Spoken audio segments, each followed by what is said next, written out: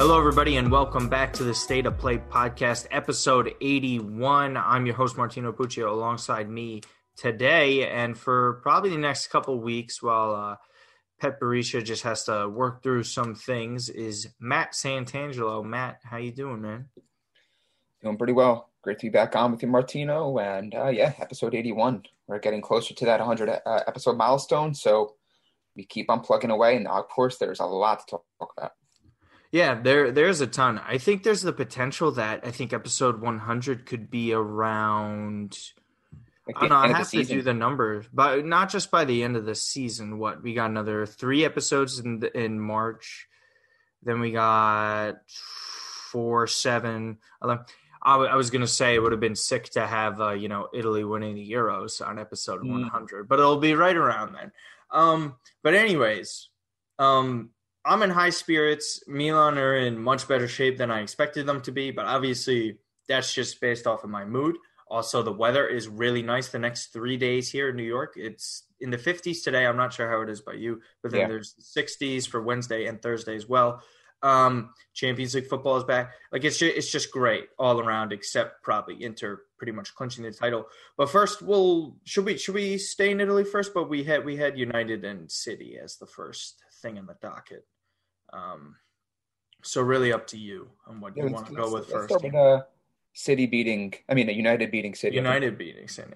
So we were doing the post. This is funny because we were doing the post-match podcast because Milan obviously play United in the Europa League, and that starts Thursday.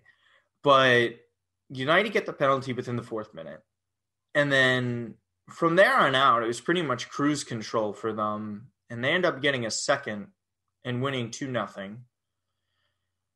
Big victory for them, but it really just doesn't change anything in terms of the title. I think this is just really more so a huge step forward in them solidifying that top 4 spot, which I do think they're more than likely to grab at this point, considering the inconsistencies of the other teams that are kind of vying for those spots. Like Liverpool has just been absolutely dreadful. Chelsea's turned it around a little bit. For the most part, they're doing much better in the league and just overall play. Leicester's been, kind of fading as well, but City's running away with this title. Matt, for me, there isn't too much to take away from this. I would have taken more away from it if this was a closer one. And Man United always plays City really well, man. Like last year, they gave them some really good games, and I know they beat them. And this has kind of like been, like a back and forth kind of thing. But the separation with City and United is that City constantly beat the teams that they should be beating. They step up in the bigger matches. And overall, they're just a more talented squad with a better manager and more resources at this point because of their consistent dominance. For me, Matt, I guess we'll stick with the City angle on this. For them, I guess this isn't that big of a deal, right? Like it's you think this is like something that would like damper a team, but I don't get that sense from City, right?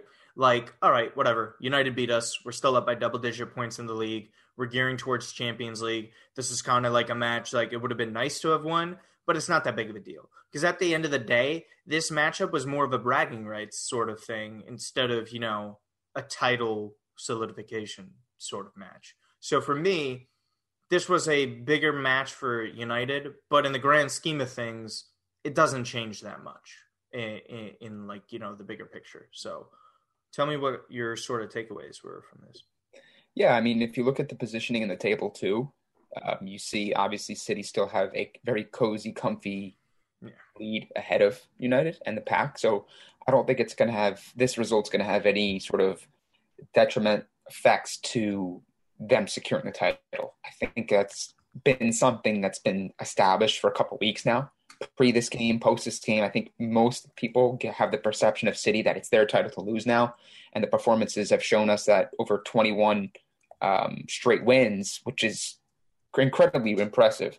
One defeat's not going to completely change people's perception of City as we see them. I think the focus now shifts to City being able to just kind of pick things back up, take this as a one-off defeat, and then you make sure that their Champions League positioning, their Champions League ambitions are in order. They're best positioned to make a deep run and potentially win the tournament.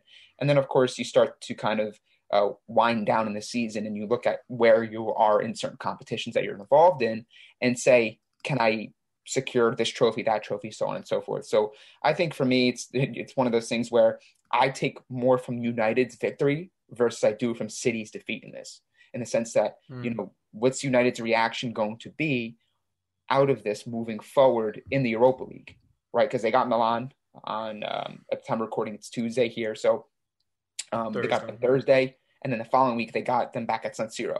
So these are two important games for them. And I think now if you're a Manchester United fan, now it's about feeling comfortable, yes, with top four in the Premier League. Although Rashford potentially missing Thursday, by the way. So like that. Added note, but even then, I think United are really well positioned based on the fact that they got some attacking players. There's some threats there that Milan are going to have to really take care of or try to at least neutralize a little bit. And then Milan has their own issues there. But besides the point, I think United are in a really good spot in all competitions. And I think they're a really a strong candidate to win the Europa League. I just think that Milan are a good team, yes. But at this point in time, this is the one match that it has a Champions League vibe to it. And they have way more experience than Milan. They got the experience. I think there's just a little bit more healthier. And I just think at this point in time, their squad is a little bit stronger in terms of their form and in terms of who they have available. So I think it's a good measuring stick. I will say that for United. I mean, to be able to beat City, clean sheet them, it's very important. In a derby, those matches always tend to be typically a shot in the arm for the rest of the way. And the way this match was positioned, getting a victory in this could be really, really key for them to be securing top four and to make a potentially deep run in the Europa League. Wouldn't that be something, though? Right? Wouldn't that be something if United could get to a Europa League final and win the same year potentially City wins a Champions League? That would be pretty something. That would be pretty remarkable if you think about it. Yeah, I mean, it was.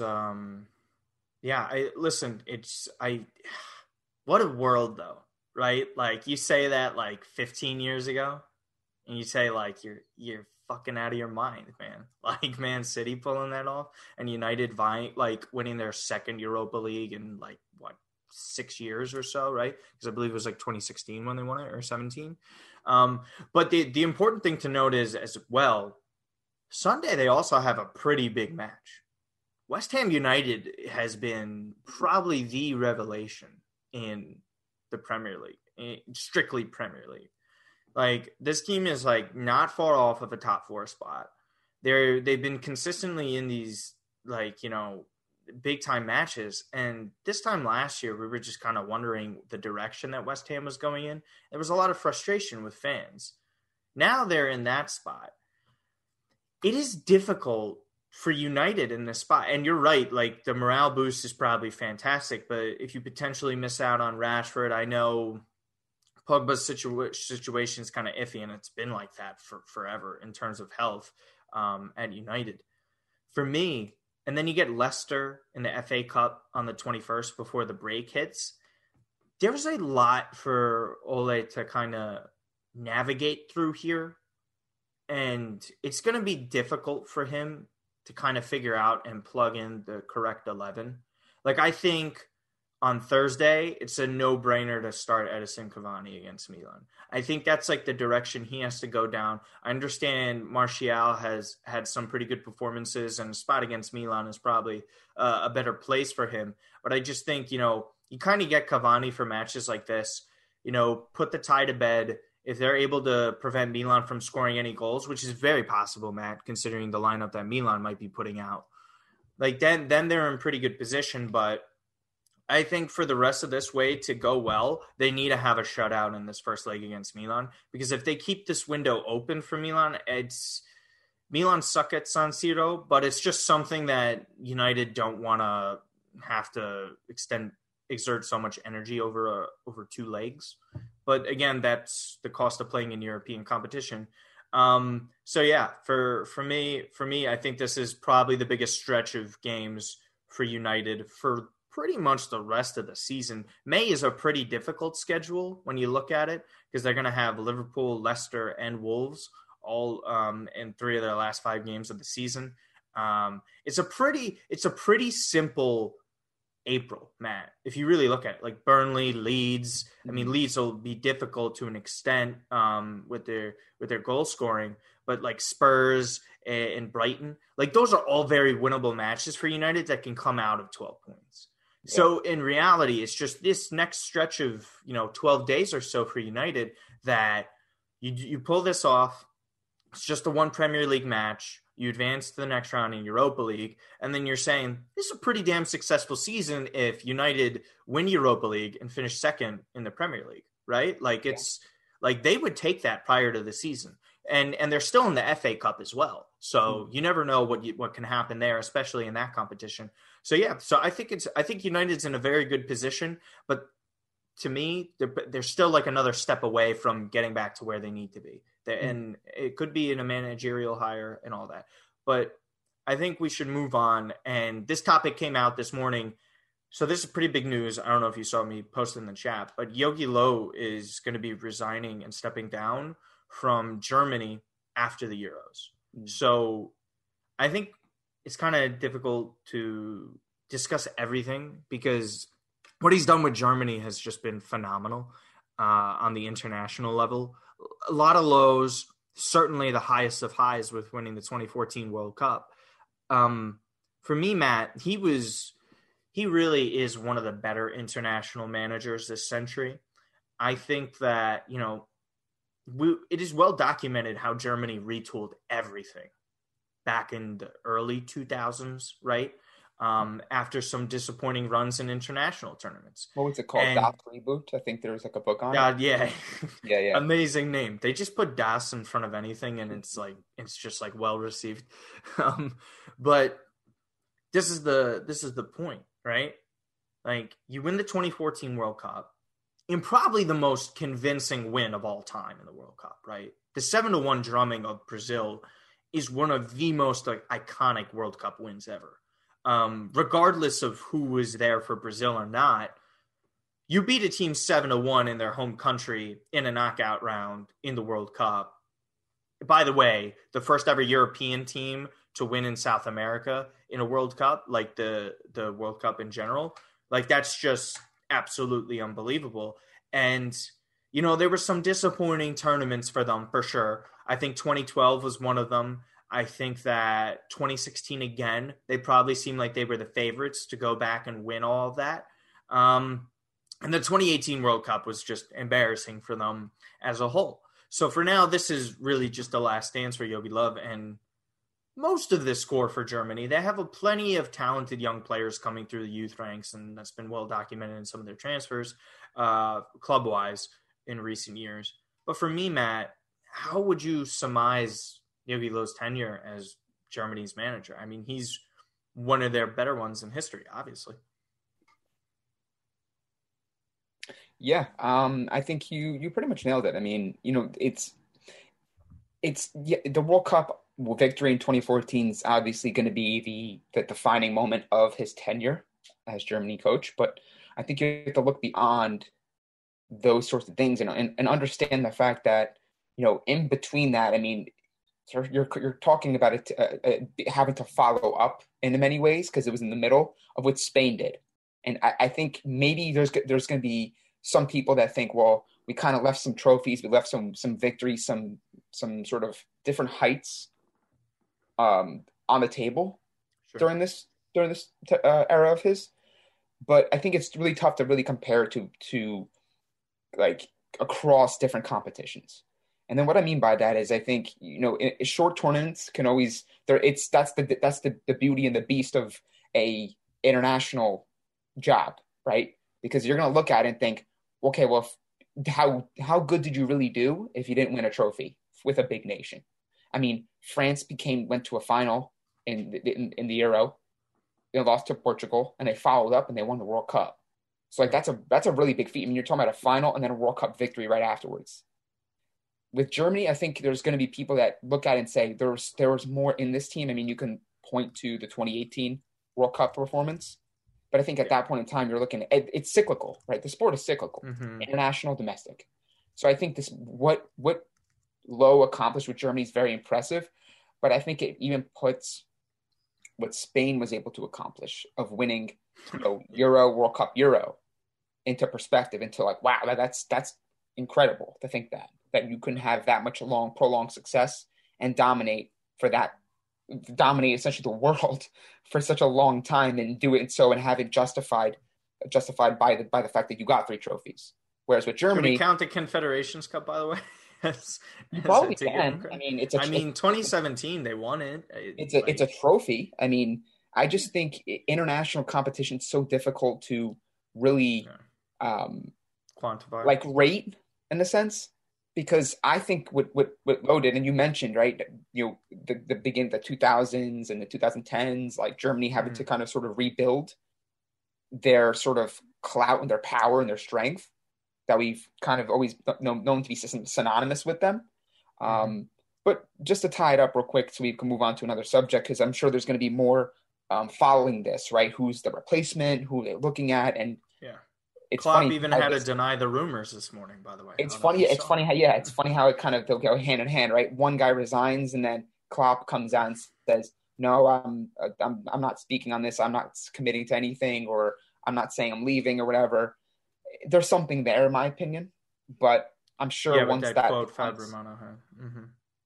once it becomes more established and there's more news to discuss on, then we'll do that. But it's going to be interesting to see what the next phase of German international football looks like. I mean, there's a ton of talent. I mean, you can make a case that too. At 2018, you kind of got a sense that there were some players that really just didn't belong. They were on their last leg.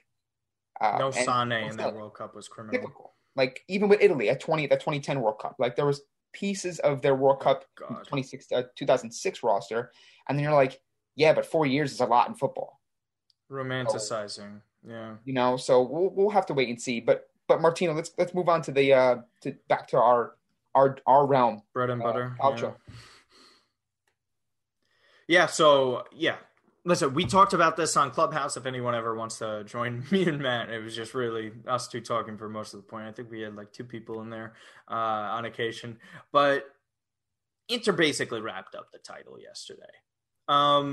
I've said this was their title to lose for a while now, whether or not people wanted to agree with that, because I think a lot of the fans are nervy, and it's out of respect for Juve and what they've been doing. And Juve had a massive win over the weekend against Lazio, right? And we knew Inter, again, needed another win to solidify and put their foot down as to who the best team in the league is. And Matt, they keep on winning every single match. They're not conceding any goals. They keep scoring at a high rate. They only got one against Atalanta, I understand. But it's the way they're winning these games, where the match against Parma, the match against Atalanta, where they're not at their 100% like they were dominating against Milan, but they're doing enough to get the 3 points, and they're not doing it in the sexiest way. And that's the difference that Inter has been missing for the past few years. The difference with Inter, and we say it time and time again, was they dropped some of these matches and points that, they should have had the extra 2 points there. And the difference could have been, we're putting more pressure on Juve at the end of the season to eventually eclipse them. Because Inter, on paper, they lost the Scudetto by 1 point, but that was wrapped up well before that. But then you could actually just go back and say, okay, well, if they won some of the matches here and there, then you could say those are the points. That's the difference between them being in second place and being title winners. For me, this was just like, they have everything, man. Like, they're playing once a week. They have one of the best managers in the world to have once per week, but you could argue he is the best one. Lukaku's playing at an all-time high. If he's not scoring goals, he's doing great in terms of work rate and creation for others. The defense has been amazing. Milan Skriniar's redemption after a very poor season last year has been just absolutely top. You could argue he's been the best center back in Serie A, and he probably has been. So for me, Matt, this is just another validation sort of match that Inter had, because if you were looking at a moment or a match day week for teams or a team like Juve to sort of close the gap with a game in hand a little bit, it would have been them beating Lazio and Inter slipping up against Atalanta. But that's not the case. They kept their pace there. Juve still had the very important Champions League matchup in a few hours against Porto, so we'll see what happens there. But They have the rematch against Napoli. They have to play Milan again. They have to play Inter again. As of right now for Inter, they're in the driver's seat, and this could be wrapped up within the coming weeks. I think it's already done, but you can't say it's officially done with Juve. But man, you take this away, because again, this is what champions do, and Inter are, I think they're realizing that they are. Yeah, all credit to Inter. I mean, this is why they hired Antonio Conte to be the manager, paying him handsomely to be at the heart of this project. And when you look at what they've built over a couple of years, it's a reminder to everyone listening too. I mean, in the summer there was an instance where people thought, like, is Conte going to leave? Like, he may just walk away from the job right now. And they're at that time favorites. Like, some people christened them favorites to win the title, because obviously I think it was maybe pre or post Pirlo being the coach of Juve. But even then, I mean, people came into the season, they looked top to bottom. Inter's the favorite. Like, they have the great defense, as you mentioned. You got De Vrij, you got Bastoni, you got Skriniar. They got the midfielders, Barellas, that are rising, emerging young Italian talent. And then you look at Lukaku, and then you look at Lautaro Martinez. So, like, they have the dynamic, the squad depth, the strength in their coach, in their players, but also in the mindset, in believing in the title ambition. So what they're doing, I know some people will maybe be surprised. I'm not surprised that Inter are where they're at. I am surprised that it's, I don't know how to really frame it, but that it's not Juve kind of really neck and neck with them. Because I thought it would be, I mean, it's kind of Milan's kind of throwing a wrench into the plans of having like a Derby d'Italia type battle for the Scudetto. We're just happy to be there. Juve being the team that, like, hey, we've won 9 in a row. Like, we're going to be, if you're going to do it, it's going to be you beating us in second. Like, you know what I'm saying? I mean, not saying it can't happen, but that's the point I'm trying to make. It's just like, you were hoping that Juve would, like, a really strong Juve. I mean, this is for the neutral. I mean, for me, you all know how I feel about Inter and Juve. But everyone was kind of hoping that it would be like Juve, like a really classic battle. Like, okay, like, fine. At the end of the day, like, if Inter are going to be the champions, they're going to have to just literally take it from Juve, like 1-2 in the table. And it could be that way. So we'll have to wait and see. But as far as Inter's team this year, I mean, Lukaku, we've touched on him quite a bit. He's been an absolute force. But even guys like Alexis Sanchez, like, I think he had 3 goals in his past 3 games. He had the really good performance against Parma. So they tend to get these guys that in certain matches, it's not just Lukaku. Yes, Lukaku is at the focal point of everything because he's scoring goals. He's the big striker you brought in. He's getting a lot of publicity and a lot of attention, rightfully so, because he's been very, very good for them. But like Skriniar getting a goal, like, I don't know, you watched the game, so you saw what happened there. But like Skriniar being in a position to score a goal like that and finishing his shot, 1-0 clean sheeting Atalanta. It's a very impressive task. I think Duvan Zapata was nullified. I think the last time Atalanta were clean sheeted, or like they were clean sheeted, was, I think Matteo Bonetti and Mark Donaldson were VSPN were saying November of 2019. So like, this team it's never easy to clean sheet them. So we can highlight the fact that they could score goals, they can create chances, they're a force in that sense. Hakimi, all these players they got, but they can defend their asses off. Like, that's impressive. Well, they were clean sheeted really, against really good central defenders, and they're all either in their very young part of their career or like in their prime or about to enter their prime, which is a very dangerous scenario for other teams to face. Literally, all 3 are like that. Bastoni at the start, Skriniar entering the prime, De Vrij kind of on the back end, but he's still like 26, 27. Like, he's not old. I think he's a little bit older than that. Pretty sure. But he's not like he's like 30. No, but for defenders in Serie A, like, we see Chiellini, he's 29, right. So like, he's in his prime. Like, he's kind of in his prime, but he's not like on his last leg, is what I'm saying. No. I think they only have an age issue at goalkeeper and in some spots in the midfield. Yeah, but they'll figure that out. But they're fine. Their average age is like really skewed when you kind of look at each position on the field for them. They were in really good shape. It's just the ownership issue, but that's obviously a different topic. That'll certainly come up after the season is concluded. So yeah, I mean, a massive win for them. And like you said, shutting out into Atalanta is no small feat. So Chiesa, obviously this needs to be discussed. He's been fantastic. There were a lot of people out there, Matt, that were in the driver's seat saying Chiesa, was just a victim of Fiorentina being a very poorly run club. The talent was there. There were just a lot of efficiency issues in terms of his finishing because he rips off a lot of shots. And he's a high volume type of player, and there's nothing wrong with that. I would always take a high volume player. There was always the price tag on him, which was deemed pretty expensive by most clubs, and that's ultimately why Juve ended up getting him for that 60 million euro price tag. And it's obviously stretched out over time in order for them. And it's been obvious that Comiso has just been so shrewd with his prices, and probably why he's going to end up hurting himself with a lot of these decisions. But he stepped up in a lot of big matches for them, man. Like the way he played against Lazio was just fantastic. Like he arrived as this is a player who's going to make a massive impact for Italy in the summer. He has solidified himself as one of the best Italian talents for sure. I think he's thrusted himself back in that conversation. A little step below Nicolo Barella, but they're different positions. They're different types of players, so it's always hard to compare. And that all-important goal that he got away against Porto that really kept them in the tie, and we'll see if they end up going through. I do think they will at home.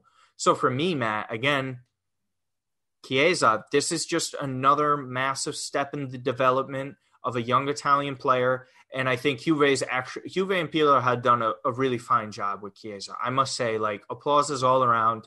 I always thought his price was a little bit too high, and I would never pay over 40 million euros for him. But again, the price is what you're willing to pay for a certain player. And if Juve deemed him for 60 million euros, fine. And I think he's really on that track to be a player worthy of that value, especially in today's age. And for me, I think he's going to be a mainstay in this club for the next 10 years, man. I think there's no doubt about it. God willing, knock on wood, he stays healthy. Best of luck to him. I think this was a home run signing for Juve that had inconsistent signings. So again, you take it away from here because you've been following him for years as well. So yeah. Yeah. I was very vocal on Twitter about Chiesa because at the time of when the discussions about a potential move were happening in the summer, there was Milan links because I think Milan wanted to get Chiesa, Milenkovic. They were doing this sort of rumor. They're not but the rumors were that they were going to do this double swoop for two Fiorentina players, pay a ton of money, and really, kind of address two different areas that are in great need. And Chiesa is a player I've always liked, rated, and I always believed in his potential. But every club's situation is different. Like for Milan to spend 40, 50 on a player on one individual player when they have so many different needs, it's not wise financially, right? So it wasn't so much that I didn't believe in the players, that when I saw the numbers being thrown around for him, I mean, it's a lot of money, like 40, 50, 60 million for one player who's, you have to wait for his potential to flourish and to be fulfilled, right? Like he's not a player that's ready right now, like 24, 25, 26. Like this guy, 26, is in his prime. He's ready to go. He's a superstar for you. But to his defense, and all credit to him and all credit to Pirlo too, because you have to credit Pirlo. I mean, I know he's having it difficult establishing an identity and getting consistent results and a consistent style of play that gets good results for Juve in his done first very year. well with youth. But at the same time, like Chiesa's been consistent. Like the entire season, he's scoring big goals, and I think the turning point for him was that performance against Milan. I know, which of course it's coming against our team, but that performance not only showed his guile in the final third, his dribbling ability, his ability to find the goal, but his two-footedness, how direct he can be, the fact that he can score in big matches, it showed maturity too as a player, right? Because I think there was that kind of sort of reputation that he had at Fiorentina where, yeah, he's very good. He could do a lot of different things, but sometimes he's kind of like, he's not mature enough. He's not there yet. He's not like a only 22 when he transferred, man. Right. And there was a lot of criticism. Not a lot of criticism, but people had their doubts about him. Juve fans. Sure. Like, that's a lot of money. We need a midfield. We need a better midfielder. And you're going out and getting 40, 50 million on one player and another winger for us. We need midfielders. But all credit to him. I mean, you can make a case. He's easily, I would say, one of Juve's top 3 to 5 players this year as far as consistency goes. Because one, Kulusevski had a pretty good start to the season. Horrible. Now he's quickly quiet. He's quickly cooled down, like drastically. He's not as influential as he was. And now it's Chiesa and Ronaldo. And then when you have Dybala on the bench, like I'm sorry, but I don't just, if you want to talk about that real quickly, where are the minutes going to happen for Dybala? Like you invest 30-something million in Kulusevski last year. You invest a ton of money in Chiesa. And I thought it was like around 40-ish, no? Yeah. Or is it 35? 30, yeah, I mean, last January. Crazy, yeah. And then you have Ronaldo. You're paying a ton of money. So where are those minutes for Dybala is kind of where I see this. And positionally, where does he play? Where do you take the minutes from Chiesa? No. Chiesa he's starting every game, every important game at the very least. You have to. You can't sit a guy with this form. No Chiesa's been, just to get back on here, Chiesa's been alongside McKennie. Like easily their two best signings, you would have to say. I mean, there's some other players in the squad that have been very strong. Like Danilo's been very sharp. I think Danilo's stepped in really difficult spots, playing multiple positions, midfield, fullback, central defense, and he's done a good job. So it's if you notice a lot of the guys I'm mentioning, Chiesa, McKennie, younger players, and for all these years we've always kind of known Juve to have like those veteran players, a veteran back line that's really sharp, that knows where to be, that you can rely on. Is this maybe a shift of the dynamic here, the landscape at Juve, and a shift of, and perhaps an end of a cycle, right? Because if it's Juve going to relinquish their reigns as Serie A champions to Inter, well then does this signal a shift in where they go moving forward? I'm not saying they're going to be completely youth driven like Milan is, but you can kind of get a sense that like Bentancur, Rabiot, McKennie, Kulusevski, Chiesa, is Ronaldo staying past this year? Is Dybala going to get a big deal? Who knows? I was going to ask you this question. Let me ask you this. Yeah. Percentage-wise, or we go on like a scale of 1 to 10. What are the odds that Dybala and Cristiano Ronaldo both leave Juventus this summer? I think Juve and Cristiano probably have one more year together if they want to try that. But I think there's a pretty good chance that both could be leaving. It's possible. So for me, I think Dybala's gone, man. This is a very hard relationship to repair. And I know a player can just come on the field and start producing, and then you kind of forget about all of it. But it's been very inconsistent. Last year was his individual brilliance that was great under Sarri that, had him awesome at times. But now it's injury riddled. He's not fitting into Pirlo's plans formationally. Like, there's just so many issues with him. And he's been shopped, Matt. He's been shopped around before. Manchester United, there's been smoke there. There's been Spurs rumors as well. Like, this guy, for someone who you would have thought would have been the mainstay and the guy at Juve for a very long time, you don't get that sense. And the sense for me is this. I think at the end of the day that Paulo Dybala's course at Juve has probably run out. And they're probably going into a new direction. And they need finances, considering what Cristiano Ronaldo costs them. I think they could use him to sell and then, eventually look to retool the roster. Because you could still get a really good price for Paulo Dybala on the market. Like, absolutely. You're at least looking at 50 to 60 million euros. At a starting price. So for me, it'll be interesting to see what happens there over the summer. But obviously, we have to get to a couple more topics. But before we get to that, we obviously have to let you guys know that this podcast is brought to you by an affiliation with Sorare. It's the global blockchain fantasy game. Sorare is a fantasy game of soccer where players buy, sell, trade, and manage a virtual team with digital player cards. If you use our link today, you buy 5 new cards from a primary market, both individual cards and bundles, then you get 1 free rare card. Pet has gotten already a Memphis Depay card that's worth a couple grand that he mentioned. All you have to do is just head over to the link. It's in the podcast description. You can go on Twitter and check it out there. I believe we also have it on Instagram. Obviously, this digital age of card trading, we saw a resurgence over here in America of card trading in physical cards with baseball, obviously, is the iconic one over here. NBA has been doing their own digital stuff lately too, Matt, that people have been obsessed with. But for this, this is a really cool thing. I think it's just something that's on the precipice of exploding in the open world market, just simply because it's the world's most popular sport. So for you, Matt, do you want to speak on it a little bit? Because I know you're into the whole trading space of cards. Yeah. If you're familiar with Gary Vee and a lot of the things he gets involved in, he's actually one of the people that's been promoting this quite a bit.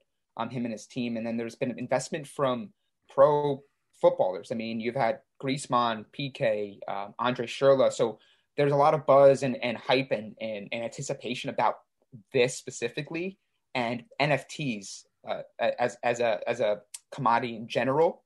So make sure you guys go check out the link. Go check out Sorare, what they're all about, what they can offer as far as if you're a collector, if you like soccer, football, and if you're also into the crypto slash NFT space. I think this is something that you should definitely check out. But Martino, let's dive right into a player that I would love to have in Sorare, but he's probably a fortune at this point. Erling Haaland. A god amongst men, a phenomenon. I think I remember when we were doing our Champions League previews with Pat, and I picked them over Sevilla, and my sole reasoning was Erling Haaland. It wasn't even like how Dortmund are in general. He is absolutely unbelievable. You know, when we saw Leo Messi years ago, Matt, in El Clasico, and he gets that hat trick against Real Madrid, and he was a kid. And in the moment, we knew how big of a feat that was, right? Especially where we saw Barcelona compared to Real Madrid in that day and age, like prior to what they did in terms of winning Champions League trophies and all that stuff. We saw a talent at a level like you go into the Bernabeu and you get a hat trick. Any player doing that is a fucking legend after that. If you do that when you're in the early stages of your career, you're going to be one of the best of all time if you're on the right track. And that's exactly on the track that Erling Haaland is on. You get 2 goals inside 10 minutes in Bayern Munich against one of the best Bayern Munich teams of the past 10 to 15 years or ever, right? Because we saw that dominance last year. They end up winning the match 4-2, for Christ's sake. But Matt, he's already at 100 goals for his career. He steps up seemingly in every single big match that he's partaken in, Champions League, league-wise. Ever since he's gotten to Dortmund, he's been there for 14 months or so now, right? Because he got there in January of 2020. All he does is step up in these matches. And it's funny because we compare him to his teammate, Jadon Sancho, who has brilliant moments and looks to be one of the best players, young players in the world.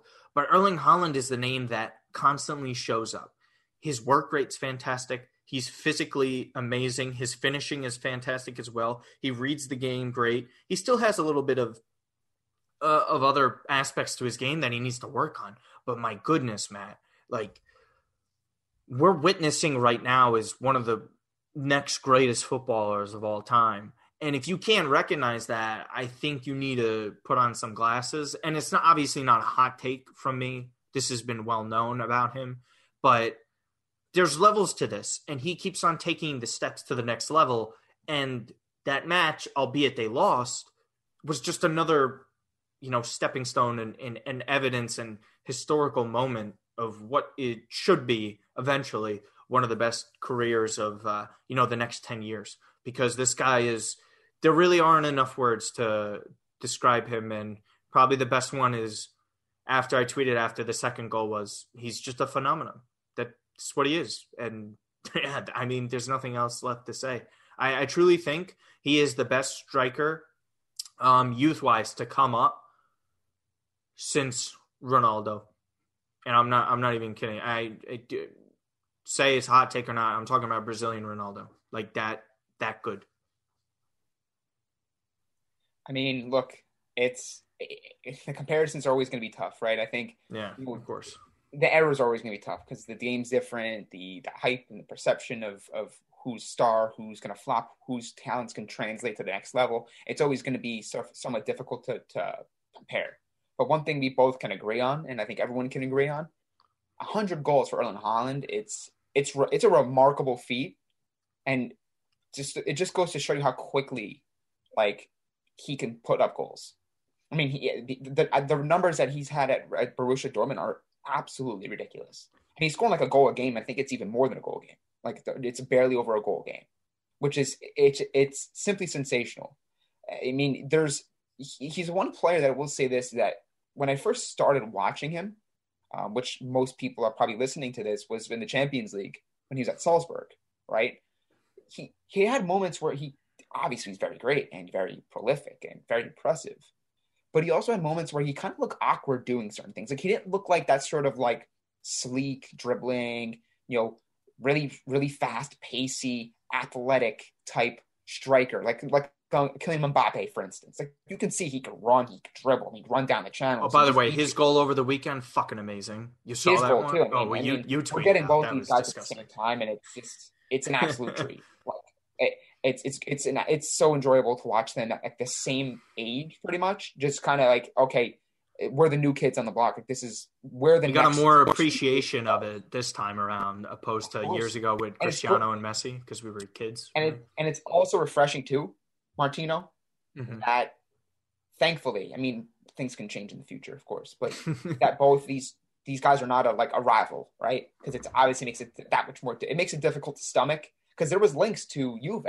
It was Juve, Manchester United, and I think Dortmund were the final three teams. Holland, yeah. And I think United weren't willing to pay it, and I don't think it was a spot that they wanted, and Juve were saying he wasn't going to have any playing time. Right. Absolutely insane. Right. Because I think they had Higuain at the time still. I mean, they needed to offload him. But the minutes weren't going to be there for them to give. Ridiculous. So, but go ahead. When I see Haaland, though, beyond anything that he provides from a footballer standpoint in terms of what he does on the field, he's got this sort of alpha male mindset and like approach to the game. Like it's not so much a cockiness. I mean, you can say he has a little bit of a cocky edge to him, but it's like a confident arrogance he has to them. Like he knows he's very good. He knows he's got the goods. He knows he's like a superstar, like premium top talent. Like he's built differently. Like everyone's throwing that around. He's built differently. I don't know if he's in a factory, in a lab, as a machine, like whatever. But this guy is like truly special to watch. And the fact that he's able to do it like in big games too, already at a very early age. That's not something that's easily done. Like you see it with Mbappe, you see it with certain players, and it's easy for young talent to shine against the provincial sides, mid-table sides, and you do it in preseason and dazzle and wow you. But it's another to come up against the team that's won 6 trophies on the trot and is still the favorite to win the league again and potentially still win another Champions League title this year if they can get everything back on track. And he just like puts 2 goals on them, no problem. And he continues to score. And people are looking like, when is he going to be figured out? And I don't know if I quite see it yet. Like he's got the physicality. He's got the sneaky pace to him. Because like I said, he doesn't run in this sort of conventional like speedster manner. Like he runs, but he takes those huge gazelle strides. And he's just a clinical finisher. I mean, he's easily one of the best finishers we have right now. I think he's one of the most confident finishers that you could possibly find. Like when he's around the net, it's like, oh, geez, we can't let this guy anywhere near the box because he could even beat you with something from deep. He did it to PSG last year. I think he did it to that distance goal in the Champions League. I forgot it was. Maybe it was PSG, but I think it was with Dortmund. Like he fired from outside the box and he just absolutely shook the back of the net. So the big game player, man. Big game player. He's got everything in his arsenal, but he's also got the mental fortitude and the mental components. Work rate's fantastic. Not let this get to his head and not get too big and too ahead of himself. Like it's very difficult to handle that pressure. Like people saying, "Well, you're the superstar player. You're going to worth 120 million, 150 million, 200." Like he's worth over 200 right now. In my opinion. For him to do that, that's really impressive. And for him to do that from like Salzburg to Dortmund and just simply not even skip a beat, like what he was doing at the lower levels, he's doing at the higher levels, and it's the same. Like there's no drop. Seamless, yeah. It's impressive. It is impressive, but impressive just like feels like it just doesn't do it justice. It doesn't do him justice, yeah. I mean, man, like it's great to just finally have that appreciation, kind of like what we were talking about, that we get to like see this full frontal. Like I appreciated Cristiano and Messi 100% when that was going on, right? Like you knew it was happening when you saw it, because even again, I know this is just a comparison back to American sports, but we have American viewers and listeners. Like when Michael Jordan kind of retired in 2003, you missed out on something. You know what I mean? Like you and I missed out on it because we were way too young to kind of understand Michael Jordan on the Bulls and those teams. And you kind of like, damn it, like I missed out on that. I want to make sure anytime I see some greatness, I want to make sure I get. We have more time than that. I clicked a short one, so ignore the timer, guys. But for me, it was just. Right?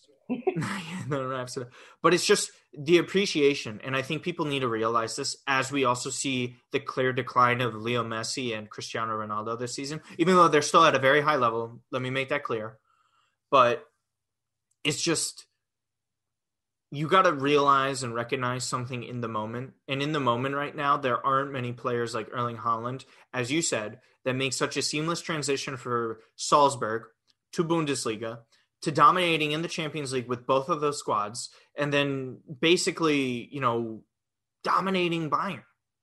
Like, it's just being that clinical against a team like that, who have their defensive flaws that's well documented, blah, blah, blah. But just like, man, if you just on paper say a kid that's, 21, 22 years old going into Bayern Munich and scoring 2 goals under 10 minutes, it just doesn't happen.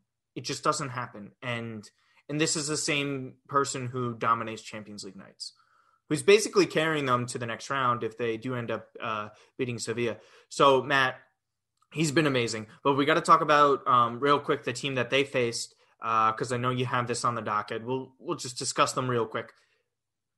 They go up 2-0 against Dortmund and Bayern Munich in this match within the first 10 minutes. And I was just like, when you get a lead when it's like 2-0 in general and you're kind of uneasy about it, you're like, that's a lot of time left on the clock for a team like Bayern Munich to get back in this fixture, knowing Dortmund's deficiencies on defense. And every single time I watch Dortmund, there's some boneheaded, stupid mistake on defense that really ends up ultimately costing them 3 points or an advance to the next round in a competition. Bayern is just a well-oiled machine, and Pet told us in our group chat that City is still clear of them, but it is so difficult to count out Bayern Munich in any match when they're still able to pull off something like this. Like, it's just so remarkable on how they're just able to group together a bunch of offensive threats. Like that Lewandowski first goal, Matt, it was so easy. Like, he just subtly points towards goal like, oh, you got me, I'm open, and it's just a tap-in.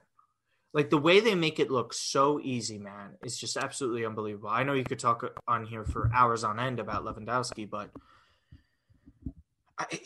just give me a reason why they shouldn't be winning this Champions League again, because I'm still having a hard time not seeing that. I know City are contenders and they deserve to be in that conversation, but you and I both say this. Until they do it, I'm not picking them. So it's in many ways the respect I tend to give to Real Madrid. In years past, where even when Real Madrid was showed vulnerability and they showed like they can be beaten in the competition, like this is their competition. Like they run the show. They have the most titles. I'm talking about Real Madrid here, of course. Most Champions League titles. They've been through this. They're so battle tested. And then when the dust settles, it's Ronaldo, it's Benzema, it's Ramos doing what they do, winning the trophy, and there you go, right? And I kind of look at Bayern Munich not in the same way, but maybe in a somewhat similar way. There's some similarities I see with them. They got this sort of club dynamic, the ethos, top to bottom. Like they're a team that's so strong, top to bottom. I think they're well coached for Hansi Flick, and it's crazy to think that they were months and months ago, maybe about a little more than a year ago. Like everyone's like, wow, like Bayern Munich, like they're struggling here, and then Hansi Flick comes in, and then they were unbeaten the rest of the way of last season on their way to a treble. Like. That's impressive. That's really sextuple, really, to do that. Like I'm not gonna, this is not me, taking a shot at the Bundesliga, but like they're still the favorites of the Bundesliga. They have the star power, they have the winning mentality, and they've won, and ultimately they've won it before. And until someone else can show to me and prove to me that Bayern Munich shouldn't be the favorites, I don't know. I mean, you can look at form, you can look at on You would have paper, thought this all window these sort of for things. Dortmund, man, but And Dortmund, listen, Dortmund are a good team. I'm not saying they're not a good team where they shouldn't be. I mean, we talked about this. You even mentioned it, Martino, that you're like Dortmund's been very disappointing because you thought that 16 they points should be off there. of Bayern is a disappointment and a You half. said they should be there. They should be like the anti Bayern, right? Yep. So when I look at Bayern Munich on the Champions League side of things, in comparison to City, because we had the conversation you and I with Pep. Until City can prove to me that they can get over the hump and win this, get like deep into this, and even make it to a final. I think if they get to a final, I think they can actually win it. But getting to the final has been the really challenging part for them. Like they've always the had closest they were was a semifinal against Monaco, right? If I'm correct, they lost. I believe it was the Mbappe team that knocked them out. That team was nice. And then Spurs knocked them out on that dramatic one. There's always just something with City. There's always something. If is it the mental side of it? Is it? It's not because it damn sure ain't the talent side of it, because they got talent. Look at their bench. Look at their squad. Look at their starting 11. Look at the form they're on, despite the defeat to United. So Bayern are still my favorite. And until City can prove to me that they can get over the hump, I just don't have them in this. I don't have them as favorites over Bayern. I still like Bayern more than them. I agree. Totally fair. All right. So that pretty much wraps up most of that. This episode 81, we are going to discuss Leg 2 of these Champions League matchups. So let's do that real quick. Any surprises, or the biggest surprises that came out of these, Champions League fixtures? I don't think there were too many of them, if we're being quite honest, right? I think from what we saw for the most part was what we expected. I think the best result that came out possible was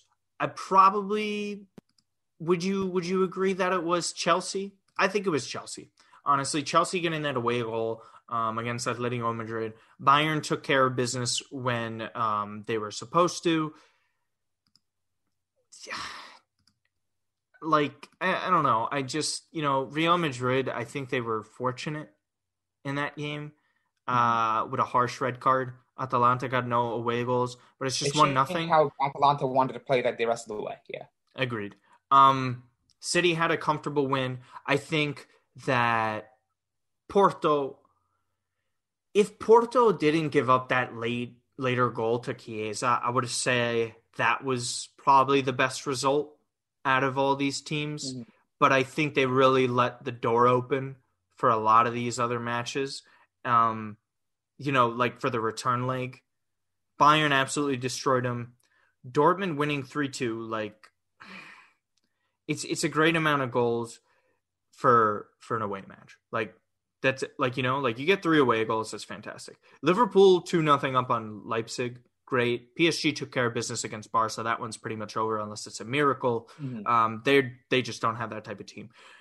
Let me ask you about Liverpool Leipzig.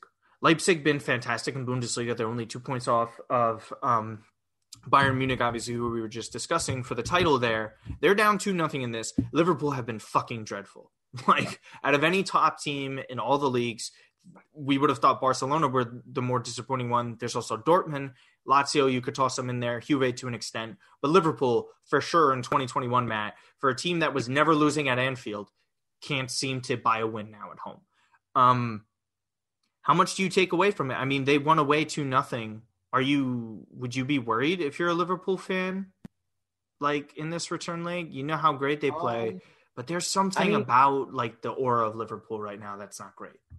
Well, it's not a healthy situation. Right. But let me say this to you. Let me ask you, or throw this back to you, or just make one quick comment before I throw it back to you.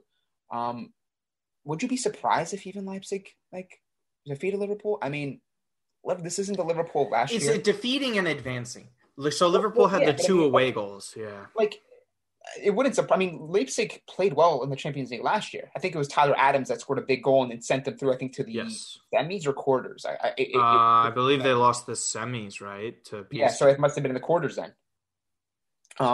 So they're a team that's well coached. They have a lot of young talent, tons of personality. They like to attack. And then you have Liverpool here, who are going through so many makeshift defenses. I mean, you got like Fabinho playing. I know he can play there, but in the back. Yeah. But Kabak has struggled You got so mightily. many injuries to the back line. Oh, and it's been months with these players out. And then you throw in the fact that just like performance wise, we've watched them enough to just kind of say, this is not the same Liverpool team. Like it's not. And at this stage of the season, let me put it this way, if these two teams played like beginning of 2021, I would say I like Liverpool. Like Liverpool have been there, they're battle tested, they've won this tournament, they made back-to-back Champions League finals, won one, probably should have won two if it wasn't for Karius' mistakes in goal. So they've been here, they know what it takes to win this. But now I'm looking at it, I'm like, this isn't the same Liverpool team. Now it's just about trying to salvage top four in the Premier League. Yeah. So it's not surprising to me to see Leipzig, and I'm curious to see what the odds would be for this. You won't say less, my friend. Say less. Where do we want to look, everybody? We could look at some not so legal places, and then we could look at some legal places. Liverpool makes so what exactly do we want to look at here for your sake? Do we want to look at, because there's different odds obviously for certain matches, and then money there's line. Odds for money line. Okay, so for who do you want? For Leipzig? Leipzig's the underdog in this. They're plus 190. Liverpool is a plus 150, and obviously it goes by triple money lines in football, soccer, whatever you guys call it, wherever you're from. So I don't know what the conversion is. Me and Pat struggle with it all the time in our group chat, so apologies. You wouldn't be confident laying some money on Leipzig right now, knowing what I would take money for a draw. A Leipzig result. Leipzig result is basically just they can get a draw or a win is what you're betting. Well, then you can do but the odds get lowered. Yeah, but the odds get lowered. But yes, if I were to pick a winner in it, the point I'm trying to make is that I don't think if you're a Liverpool fan or you're watching this thinking we got this or we're the favorites, we should be respected as such. They're uneasy. It's uneasy, an uneasy situation. They don't know what their coaching situation is going to be. There's players in this squad that are quite clearly potentially going to be leaving or should be leaving. I mean, the front three, there's probably parts of that front three should be sold off. How about this, though, for a betting thing? So Liverpool are currently one of the top four favorites for the Champions League as it stands. And obviously, we've seen in past years, even Chelsea is probably the most well-documented one in terms of league play and winning the Champions League. They were absolutely terrible in the league the year they won their only Champions League title. Plus 650 for Liverpool. But here's the interesting one. If you are a gambler and you'd like to place some bets. So Leipzig, obviously we mentioned, was plus 190 to win the match. If plus 190 and you think they can advance, you can get an absolutely incredible number for RB Leipzig to win the Champions League. And this is just a hedge sort of bet, right? Because I don't get to really talk about this too often now because I just write Serie A gambling. So, for example, this is what would happen. If you were to lock in a bet today, Matt, if you put in $100 for RB Leipzig to win the Champions League, the payout would be $15,000. Wow. Think about that for a second. Those odds get decreased significantly if RB Leipzig pull off a victory and advance into the next round. Mind you, Liverpool had a terrible result at home last year against Atletico. They've been struggling mightily at Anfield recently, and that was always the aura about Liverpool in recent years, is that you can't beat them in Anfield. If you go back to Anfield, anything can happen. Obviously, that's what we saw with the Barcelona miracle as well when they were down 3-0, came back on the second leg, won 4-0. This one, the pressure's really on them because Leipzig are going to be going for it. So that's just a gambling tip. If you would want to lock in something like that, you do it now, and then you eventually hedge your bet. And hedging your bet essentially means you just cash out a little bit early because the bookies don't want to get hurt for $15,000 if you potentially could end up winning that, because anything can happen in the Champions League. We saw Leipzig's quality, and they were very close to actually getting to the final of the competition. They've been as close as Manchester City have been. So just to let you know, that's something you can do. And $15,000 is fucking amazing for a lot of people. So I just wanted to put that out there. Look at us. Look at us providing player profiles, even some betting tips. So we're trying to make you guys money here. It's not even a betting podcast. And Martino's here. I mean, that's why the Athletic hired me, right? And they're okay with me cursing, guys. So don't worry with that. think we covered pretty much everything here. I mean, these two legs, there's obviously a lot of exciting legs here. There's a lot to play for. I mean, there's some matches, as you mentioned, that are done and dusted. It's kind of known. I mean, nothing. There's a lot of close fixtures, man. There's a lot of close fixtures either way. And then what we should do, Martino, and then you can take us out of here. But what we should do is after the second legs of each, keep like tabs, like a knockout round tab on who. That's correct. We all made our predictions, right? Remember, we kind of we only disagreed. You guys had Barcelona in one. Yeah. I had PSG, and I believe we had Atletico winning, but I thought Atletico would drub Chelsea. I think otherwise we agreed on everything else. Correct? Yeah. We'll take a look at that. We have to look back. I could have had Leipzig over Liverpool. I don't remember. But if anything, that was it. Otherwise, we all agreed for the most part. Okay, so we got to head on out here. It was a great podcast once again, episode 81. It's been a hell of a ride for all these episodes. We really appreciate everybody, all the loyal listeners. We keep on seeing hundreds of listens and downloads every single episode. We truly appreciate it. We truly appreciate Sorare for helping us out with this affiliation. It's such a great thing to be a part of. Please sign up, guys. Let us know when you sign up. We'll give you a retweet, shout out. Hopefully we will have another giveaway coming up by around episode 100 or very soon. We keep on gaining followers on Twitter. You could follow us there at State of Play Pod. You could follow us on Instagram as well. Check it out over there. At the TikToks as well. I just been so busy with other things. So if you want to go follow on there, you could check out some of the stuff that we have there. Obviously, you could follow Pet at Pet Barisha on Twitter as well. You could follow me at Martino Puccio. Matt, if you want to just give a shout out with some of your work as well before we head on out. Sure. Follow me on Twitter at Matt_Santangelo. Of course, make sure you're following at Milan Reports. Martino and I have been doing a lot of Milan-related content, video content. So we're building a nice following there. We're on Twitch. So if you guys want to go and subscribe to support us there, show us some love. We'd really appreciate it. But getting back to state of play real quick, guys, how about some reviews, some ratings, some subscriptions? We really do appreciate that. And if you guys do any of that, let us know on Twitter. We'll give you a shout out, as Martino mentioned. We'll show you some love back because we do appreciate our audience. And thank you, Dieter Van Gook. Always sharing episodes, being great. Yeah, I mean, listen, anything on the support side you guys can give us goes a long way in helping us grow, and it's why we have been in this position to get an affiliation with Sorare and win an award at the FCA. So we thank you guys so much for that support. And Martino, I think that wraps it up, man. Yeah. Other than that, you just listen to some walking.